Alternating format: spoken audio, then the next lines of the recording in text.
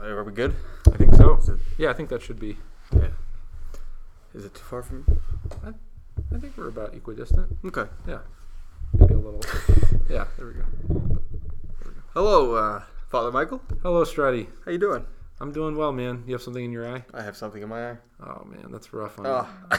It's, Okay. yeah, well, it's been captured now, so Yeah. So everybody's going to hear that. yeah, Yeah. that's good.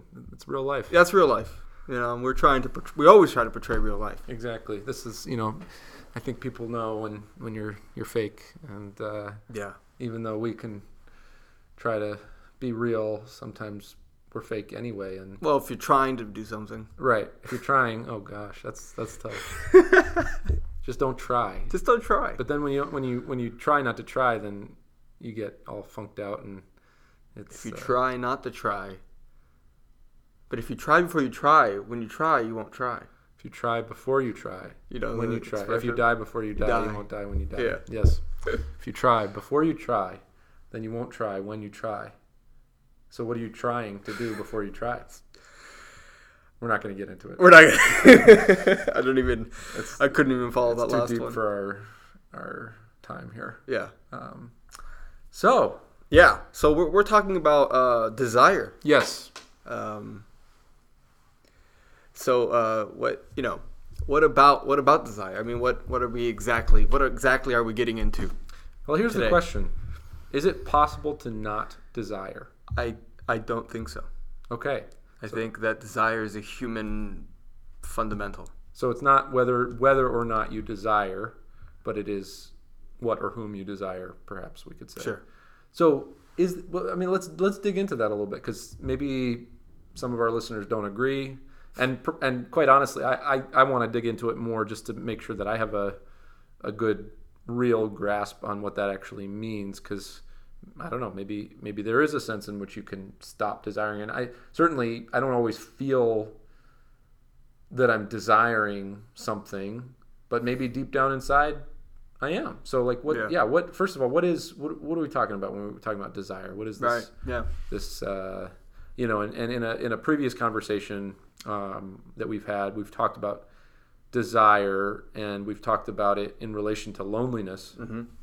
And I think loneliness is a topic that is particularly relevant, I think, today. I mean, certainly it's been relevant throughout all of human history, but Absolutely. but I think it's perhaps exacerbated a little bit because of the promise of connectivity that we've been that's been made to us, or that certain social media platforms have made or whatnot, that we can be connected globally, we can be connected with anybody at any time, and that's sort of a high bar to shoot for. And the question is does it always feel that way? I mean, on one level, yes, we have access to information about people, we have access to being able to communicate on a certain level, but are we actually connected on that deeper level? I think oftentimes we feel actually the opposite, that the more connected we are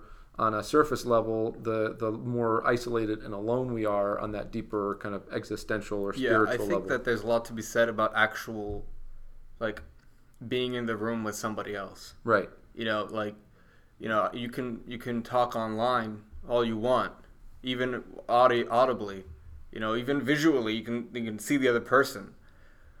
But if that's the only connection that you have, I mean, this is a generalization, but I think that there is something to be said about actually being in the room with that person. Being next to them, doing, watching something, even if you're just watching TV, even though you're not interacting, you're not talking, just them being there is a lot, is more, it's better than talking about it over the phone. Yeah, I mean, there's definitely. So we need people around us. It seems that there's definitely something to be said for that flesh and blood, like, you're right here, I can reach out, I can grab you, I can, we can give each other a hug. There's that we can physical, fight. We can fight. Yeah, but there's that physicality that even from the various earliest stages of our lives as humans, we need, they say that, infants really thrive on this whole, like, skin to skin contact, right? When a baby's just born, they recommend that the parent, allows the infant to be, on them and to not have any, like to just be skin to skin, right? And to have that kind of skin to skin contact gives a lot as far as our developmental or emotional kind of our attachment to humans.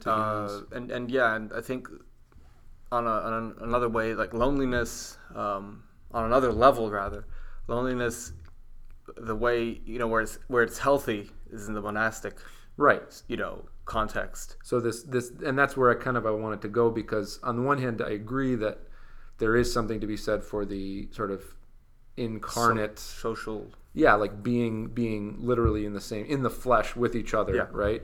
Even our theology is all about God becoming flesh, right? And right, the liturgy, worship, everybody's together. Everybody's together, and you're actually receiving the body and blood of Christ. It's not like you can just like the Great Communion. Right. So there is something about the flesh and the fleshiness, the incarnate nature of things that's essential. But there are a couple of things that we need to kind of say as disclaimers. A, being in the flesh is not automatically communion, right? Because you could. As far as worship is concerned, you could receive communion like it's candy and have it not affect you at all, because you're living, a life that's not kind of congruous or whatever or you're just not attentive, you're not aware of it. Also, you could be in a room with other people, with loved ones, with people that really care about you and love you, or that don't know like you at all or don't like you, and feel like you're a million miles away, definitely. right? So what is this? What does it mean to be with people, to be in communion with people, to be connected with people? What does it mean to be alone, to be lonely? I mean, all these things, and connecting it back to desire. Where does desire have to do with all of these things? And when we were talking earlier on, we talked about how loneliness is actually a form of desire. It's an expression, this pang of being alone, not just not having a person around me, but this like deep sense that I am alone, like this existential kind of spiritual sense that I am alone, and that this shouldn't be how it is, right? That I shouldn't be alone. I should be connected. I should be in communion. I should be deeply united with someone, something. That is that pang of loneliness is a pang of desire. Absolutely. Right? Is a pang of desire. And ultimately, loneliness itself is desire. Loneliness is itself company. For company. Yeah. When it becomes problematic, it's when we have sort of developed this nihilistic view of loneliness that it's basically like I'm alone and I want company, but company will never come. That's where, and then we start to kind of isolate ourselves maybe, and and kind of develop this sense that I'm not worthy of company, I don't deserve company, or it's just never going to come. And that's like isolation and, destructive loneliness. But maybe loneliness in and of itself, I think, is an expression of this really primal desire to be with our beloved, and ultimately, if we want to look at it on a spiritual level, I think loneliness as desire, could we say that it is our beloved calling out to us? Right? Yeah. That pang that I feel is the voice of my beloved saying, keep walking through that valley of darkness. Keep walking through that feeling of isolation, through that feeling of being alone, because ultimately we are alone. I mean, we're together, we're with people, but we have to face life on our own. Really, at the end of the day, really though, right? Yeah. We have to face death on our own because we don't have like a. My mind goes to science fiction, or fantasy, I guess, but where they talk about like psychic link. Right. We don't know what other people are thinking. Sure. We don't know how other people are feeling. Sure. I mean, I can look at a person and say, I think they're feeling like this, but you don't know.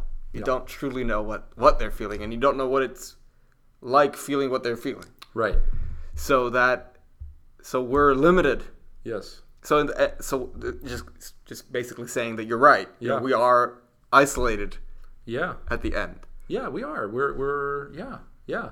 And we're born into this world by ourselves, you could say. I mean, in other words, we all have our own experience of coming into this world, and we all have our own experience of going out of this world, and everything in between is our own experience. As much as we may think we share it with another person or we share it with a group of people, and we do to an extent, but I think we have to hang on to that reality that each of us has to face life and does face life on our own. We're the only ones making decisions for ourselves and for what we do. Right. And it's ultimately unhealthy when we develop relationships where other people are making those decisions for us. I mean, you could sort of start that way, like, you know, maybe like a parent, right? A parent makes decisions for a child, but in the ultimate sense, right? The whole point of parenting isn't to sort of dictate every move dictate every move and to kind of like keep your child in a position of dependence, right? The point is to raise them up so that they can become their own person, and so that they too can then, you know, be responsible for their own lives and things like that. So so the sense that we are on our own, it can be scary. It can be something we don't want to think about very often, because there's an intensity to it. But I think that's the only path that will lead us to true communion, which is ultimately communion with God. One thing I wanted to ask was, what's the relation? We're talking about desire. We're talking about how loneliness can be a manifestation of this desire, a desire for communion, a desire for presence, the presence of our beloved. How does fear play into all this? No, I mean, fear is another very primal thing, you know, where we have this fight or flight tendency. Fear can I think it can spawn any kind of any kind of reaction to the world, whether you're putting other people down because you have a fear of that you're not good enough, right? You know, or not, you know, like maybe it's your way of asserting that you're good enough, or that you are cool, or that you're popular, so you put other people down, even your friends, you know, maybe you don't realize it. Sure. But what's the fear? The fear that you're not, there's something wrong with you, maybe. Sure. You know, and even that fear can manifest itself in all kinds of problematic things. Yeah. Fear of loneliness, fear of commitment, right? Which I know takes us in a different direction, but even that fear can. So the fear itself, as an emotion, as an experience, is pain, right? Yeah. I mean, there's certainly pain involved with fear, and we know, you know, from our kind of pain instincts is that fear is a way to protect us from danger, right? I mean, it's a mechanism that has been designed to alert us to when something is happening that is going to harm us, right? On any level. It could be physical, like we're walking down a dark alleyway and we get the heebie-jeebies and our hair stands up on its head, right? You know, on its head. Our hair stands on its head. End. Our hairs are standing. Stand on end? whatever that expression is. They stand on end. They stand on end. Okay. They don't stand on the top of their head. Our hairs do a headstand. I just, in my brain, I just saw hairs. Like, right. Yes. So that happens. Yeah. We get chills. We get chills. Creeped out. Yeah, we get creeped out. You know, it's like, okay. And so many times unfounded. Right? And many times unfounded, but not always. You go into your basement, there's nothing there. Right. But it always creeps you out. It always creeps you out. But that rush of adrenaline, that sense of fear is meant to, when there is danger, right? When there actually is real danger, it wakes us up. Yeah. It kind of pierces us. Yeah. And we're vigilant. We're ready. We're tense. We're ready for action. We're ready to either fight or run. And so that jolt of fear is ultimately, again, this, I want to connect it to desire, and I want to see what you think about this. Is that fear, that jolt of adrenaline, of okay, something's happening.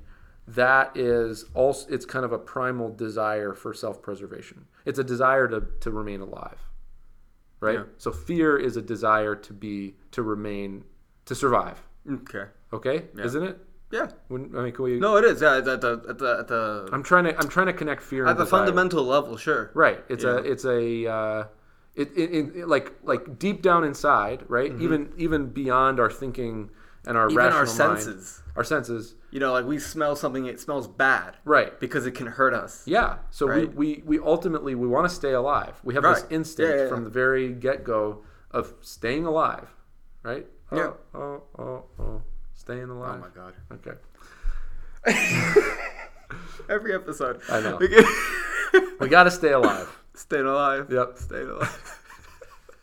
Got to stay alive. Oh.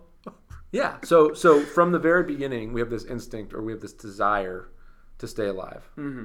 And anything that threatens that desire is met with fear, because that fear is like a shield. Or it's kind of like our first barrier, our first shield that allows us to run away from. I'm trying to think of something else that, that's really what... But the heart of it is a desire for life, a desire to not die. Yeah, basically. Which is interesting in and of itself, is that like instinctually we want to be alive. Isn't that interesting? Isn't it? At the heart of it, we desire life. Right. Even just survive, like biologically, we want to stay alive. Even animals. Even animals. Yeah. Yeah. Like life is desirable at its most primal level. That right there is it's pretty amazing. Yeah. Because like if we take all of this out of if we take all of this from the perspective of the nihilistic or what they say, Darwin and evolution, that this is all random. Sure.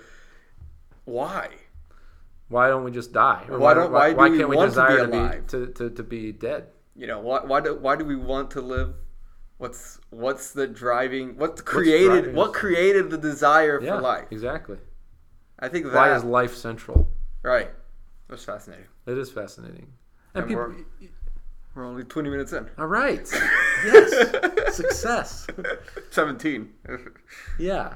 And people make the argument that Christians or religious people are sort of like, they worship life, and that like somebody who is more of like a nihilist, someone who's more of like a nihilist is like, well, what's the big deal with life? Like, how about death? Like, isn't death great? It's like, oof, creepy. It's a different conversation. It is, and I just want to acknowledge that, because I don't want to just like take that for granted. But I do think that it seems to me, in my humble opinion, interpretation of things, that life seems to be pretty central even before we can choose it. It's sort of it is what we choose from the moment we're out of the womb, right? And probably even before that. Yeah. I mean, babies eat.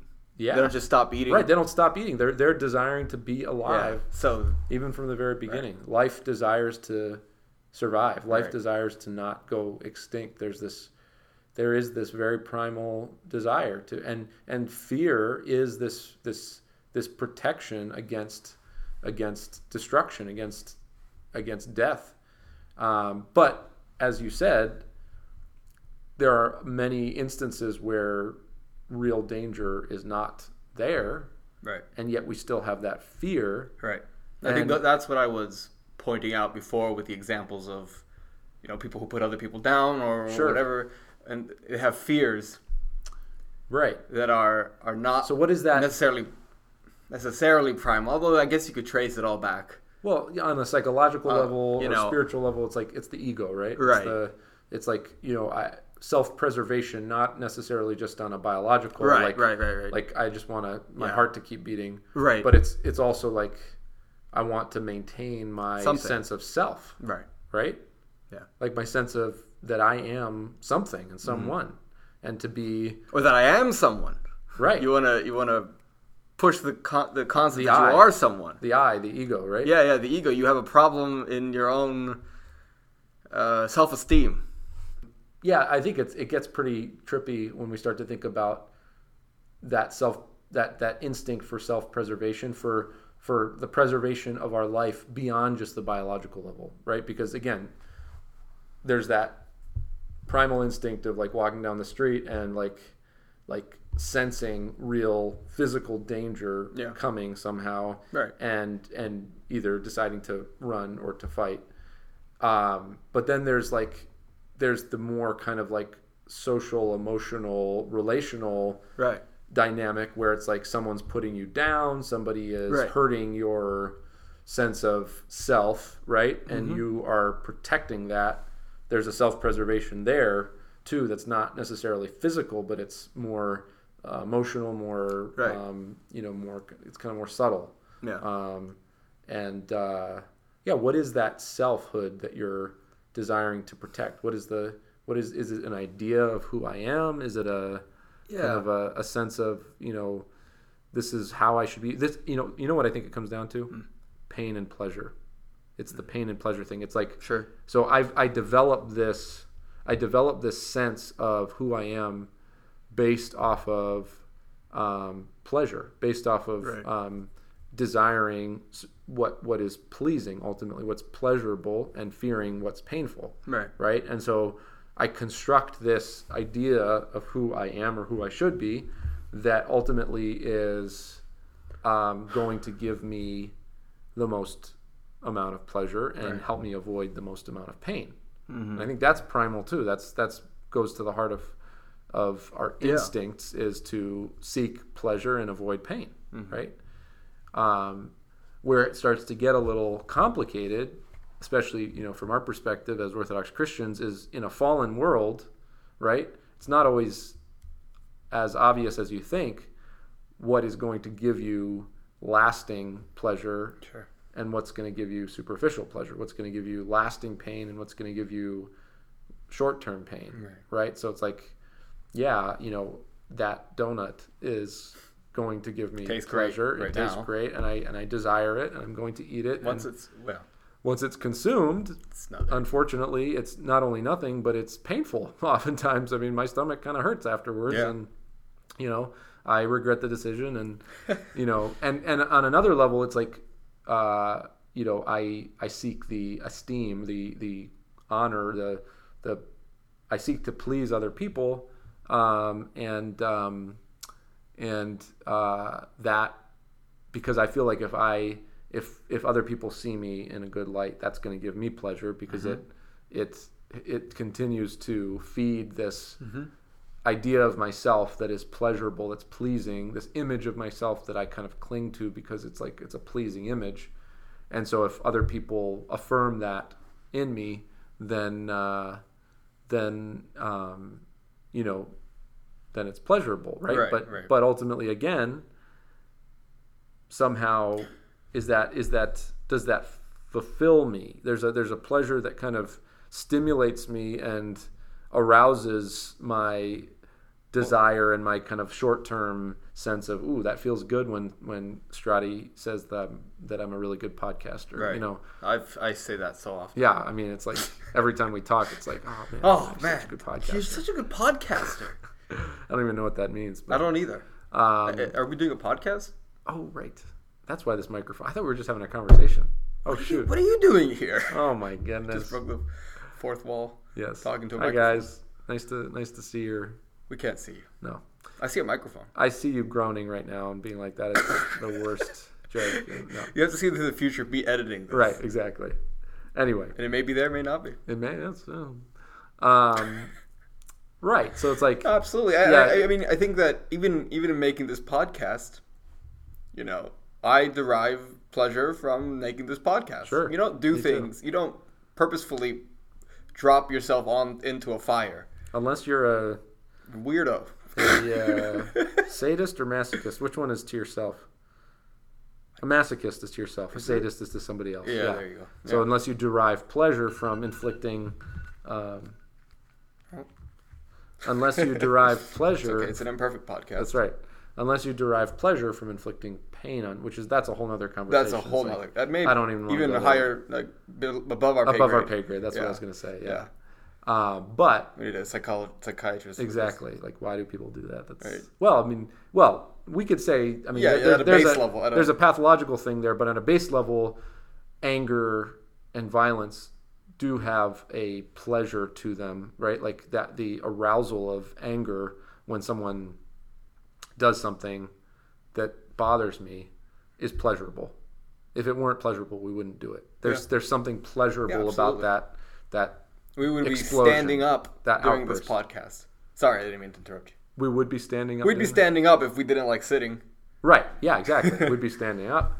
But this is where it starts to get a little bit more complex and nuanced, is that on a certain level, we desire comfort, right? Mm. But then we also realize that while we desire physical comfort doesn't satisfy our deepest desires. Yeah. Right? So, like, I could be the most physically comfortable person in the world. I could have the most comfortable couch, the most comfortable house. Yes. You know, it's like, and yet, right? It's not enough. It just, something about it gets very stale very quickly. Yeah. Right? So what does it mean to desire comfort? You know, and what kind of comfort do we desire? And then we start to realize, wait a second, it is very desirable for me to sit on a comfortable couch. I do desire the comfort of my body being sort of at rest. But there is a comfort that I derive from helping somebody, right? From, altruism, from being sort of other focused, that while it may inflict some sort of initial pain because I have to get off my couch, right? Or I have to focus on somebody else and not on my own problems, or I have to, get up early in the morning to take care of somebody, or, while those kinds of things cause me temporary pain, right? There's a deeper comfort, a deeper rest, a deeper and more abiding sense of pleasure. Yeah. So it's not that we, it's like all pleasure's bad, or like, right. It's like, no, on a deep level, we desire pleasure. Right. Pleasure to me is like the experience, the quality of life, right? It's like when we say that babies want to stay alive, or animals want to stay alive, right? Yeah. It's like, what do they want to stay alive for? Right. I think it's they want to stay alive so they can experience pleasure. I think pleasure is the content of that life that we desire to maintain. Right. It's like, I want to feel good. I want to feel, just kind of, like. I think you hit it right then and there when you said if you want to feel good. Yeah. You want to. Yeah. I don't want to feel bad. No, you don't want to feel bad, and you want to. But it's a question of, what does it mean to feel good? Right. That's the question. It's like, I want to feel good. Yeah. I want to be alive, but what does it mean to be alive? Does it just mean that might breathing? be above my pay grade? It's deep. It's a deep. I mean, it's a deep. Maybe it's too abstract. Well, no. I mean, no. I don't think it's too abstract. I think that it could become too abstract, possibly. Yeah. But I think on its own. I think I've thought about this before. I don't think that it's that. Yeah. It's definitely the question of our age. Yes. Because as science has progressed, we're so much more complex in what we think. I mean, we're no longer, life is so much different than it was a long time ago. Yes. And I think, in those days, they probably not everybody thought about this. Yes. But today, I think that because we, as we have also been able to go all the way down to the microbiological level, where we can see the tiny down to the atom, and even subatomic stuff, yeah. Right. We also are trying to find that within ourselves, the deepest parts of ourselves. So it's definitely not too abstract. Yeah. Because it pertains to our own consciousness. Yeah, our own experience of being alive, but not just being alive, like my heart's beating, my brain's functioning. Right. We want to know more. Yeah. What does it mean to really... And I think that find life in a world that little by little strays away from the Christian worldview, so does popular understanding of these things. And that's why and not to toot this podcast's own horn, although maybe I should play like trumpets right now. There it is. I played that. That did not come out of Father Michael's mouth. Yeah, Yeah, debatable, but it might have. it might have. But I think that these topics, away from the just standard theological discussion, they're not that far away from the essence and the core of theology and the meaning of reality. Yeah. Because I think that no matter how much scientists probe into the unknown, they're never going to really discover on that level just by itself. Yes. They're never going to uncover the mystery of reality. Right. No matter how many subatomic particles, if only they only discover more as to how mysterious reality is, Sure. the further they go down, they're not actually discovering anything that wasn't already there. Right. Now, when they said they discovered America, it was there. Right. For Yeah. billions and discovery billions. is a kind of a tricky word. Right, we discovered this. Did Right. you? It was already there. Yeah. You just found out about it. Yeah, You so- didn't know it was there. If I am the center of the universe and I just Right. and I find out that something's there, then the center of the universe has discovered it, so therefore it's been discovered, right? But, Right. Well, I mean, and especially when it comes to like North America and South America, I mean, it was already discovered by other people. Exactly. Who didn't even probably think twice about the place Exactly. when they came. Right. Like, oh, they looked around. They saw rocks. They saw trees. That's nice. Yeah. A few thousand years later, people are like, oh my goodness, we discovered this new place. People are like, yeah, it looks the same to me. It's nothing new. Yeah. But I guess my point is that I guess I'm responding to you saying it's too abstract. I don't think it is. Well, yeah, and I think one thing that comforts me on a very sort of just simple level is that whether I like it or not, I desire life. Yeah. You know what I mean? Like whether I'm consciously choosing to desire life, to desire God, or like we want to talk about it on religious terms or anything like that. Like as much as I breathe, regardless of whether I choose to or not. Right. In other words, I breathe when I'm asleep, right? Yeah. It's part of my autonomic kind of system to breathe. I'm breathing now. I don't have to think about breathing. I don't have to choose to breathe. But I still desire it. Exactly. That's the thing, is that whether or not I am like developing a strategy to breathe or developing like a program of breathing, or of, I just imagine the person trying to put up a breathing schedule.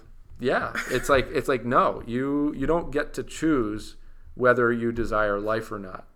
You get to choose sort of, what is it? Where's the choice? The choice is sort of being, I think in many ways, I think it's being, you get to choose at what level of life you desire, right? So it's almost like, yeah, we desire life, but what does that mean? Does that mean biological existence? Does that mean short-term comfort, right? Or does it mean, giving up those sort of shorter term kind of surface level things that seem that like draw our attention, and they kind of sparkle and they glitter, and we're like, ooh, I want that kind of short term life, or do I want the more deep sort of essential core experience of an expression of life? So it's like, okay, yeah, whatever the case may be, I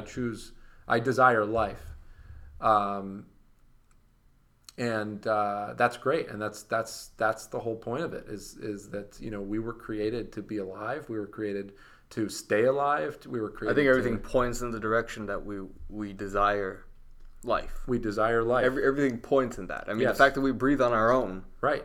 Exactly. Points to even on the thing that created us. Yeah, wanted us to stay alive. We know exactly. We know when we need water. Right. Even a little kid doesn't have to be taught. Even if I don't know, my body knows. My body, sure. Yeah. We know when we're hungry. We know when we need even certain nutrients and things like that. It's like some people, especially pregnant women, like they have certain cravings. Those are all like what their body needs. It's like, that's interesting. And they have these random pickles. My wife had a craving for not just any kind of ice, but hospital ice. Like, that like super crunchy, like the super flaky, but like even like ice. I don't remember what the medical what the need is there, but she was explaining how it's like, yeah, like there's an actual need for her body to have this particular substance. And Interesting. yeah, so it's like all these different things, you know. Well, she definitely knew of it being there. Well, she didn't know why she craved hospitalized though, or like why she that is like odd. like it comes out of the blue, and then later on you learn That there was make actual the water. There's a reason why you put need ice. Probably the fact that it was hospitalized versus regular ice. That's She worked in a random. hospital? Yeah, she works in a hospital. Yeah. There's probably nothing biological needed about No, that. but still, like there's certain nutrients and certain things that Right. your It's body like- knows. Like all of a sudden I start craving spinach. You know, Right. It's like, oh, why do I crave spinach? Right. And then your body knows. But even I mean, like we need certain. Your body also gets sick. Right. Even illness is an example of the body. No, so for instance, I Well, think fever is a way to to expel cool you down. yeah, and to expel certain Yeah, I I don't know what I'm saying. don't either. Yeah, I'm just say that again. Start with fever. no, fevers are ways for us to get over some sort of illness or virus or Right. something like that in our system. Yeah, I was thinking of sweating. yeah, no, Sweating. exactly. When you have a fever, you sweat, your body's cooling itself down. Yeah.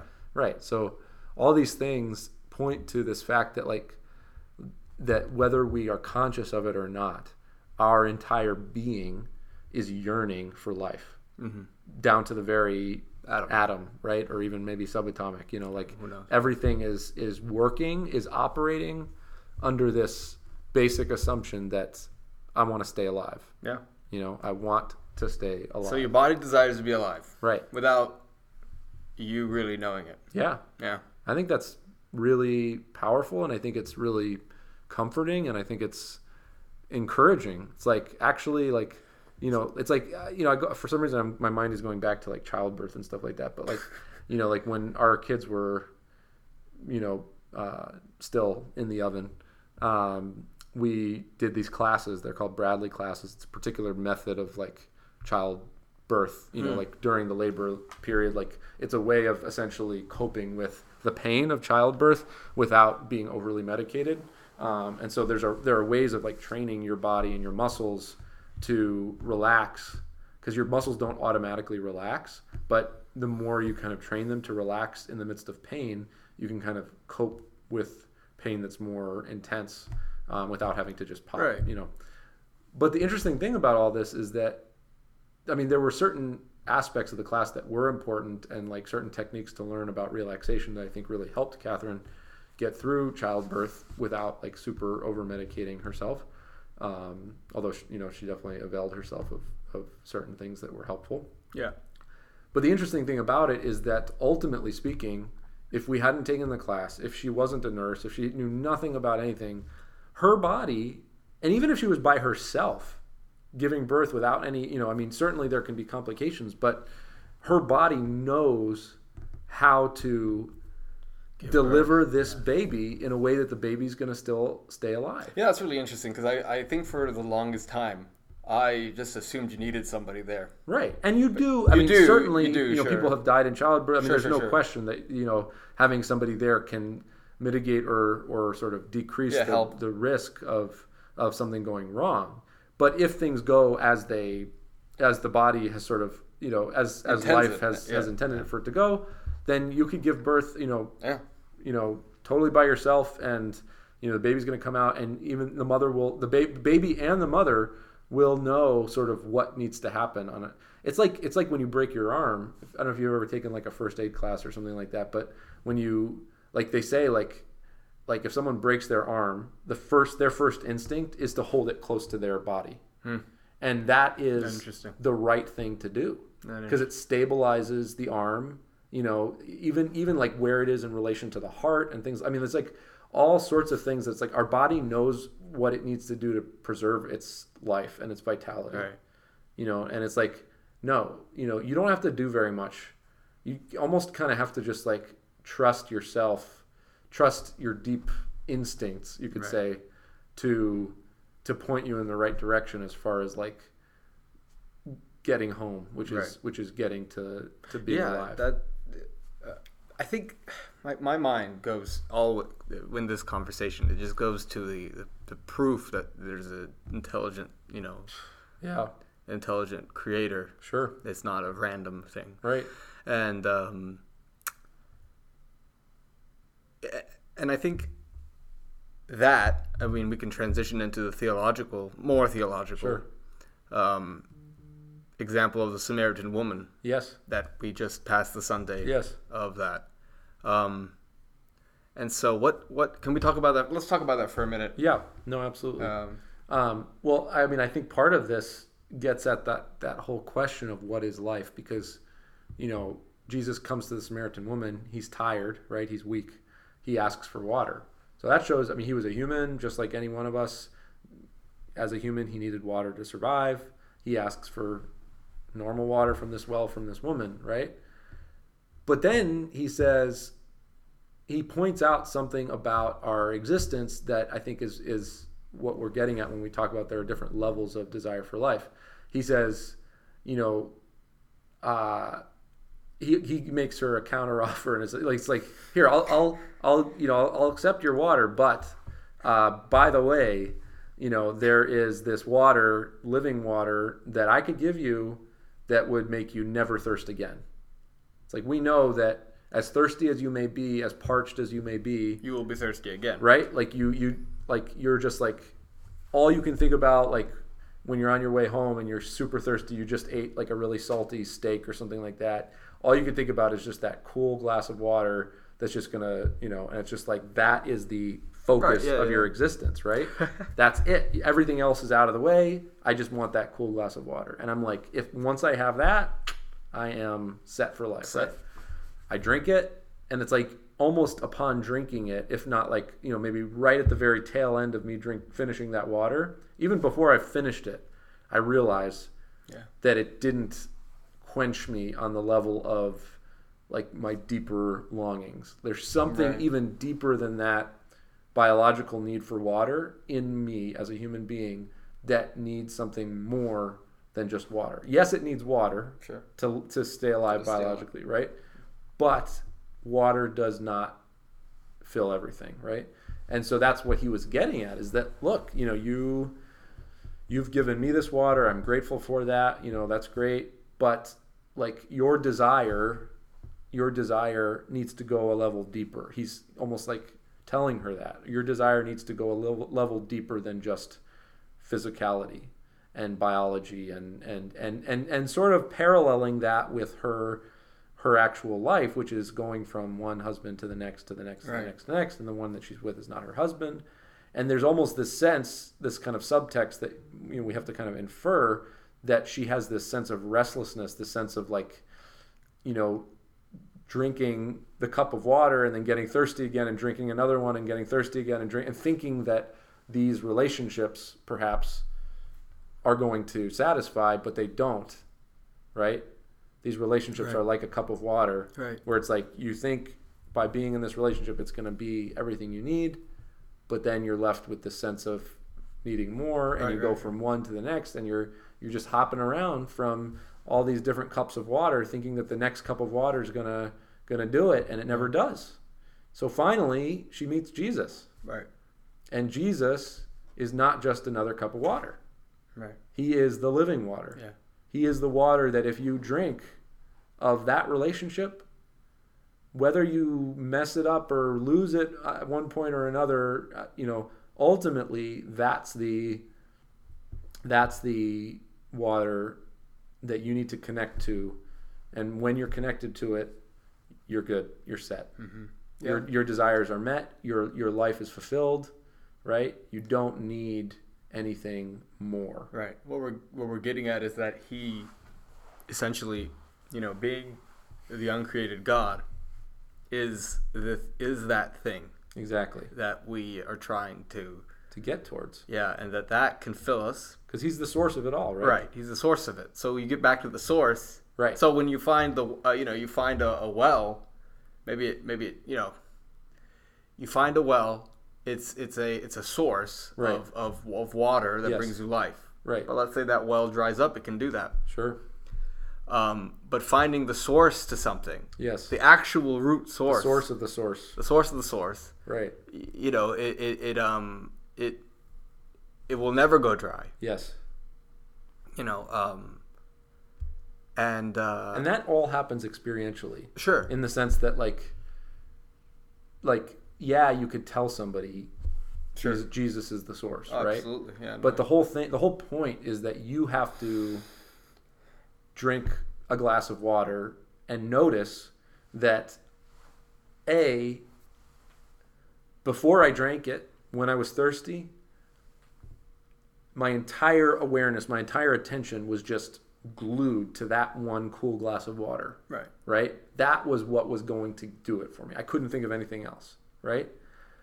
B, when it first touched my lips and it started to kind of quench my thirst, it felt so good on a short-term level.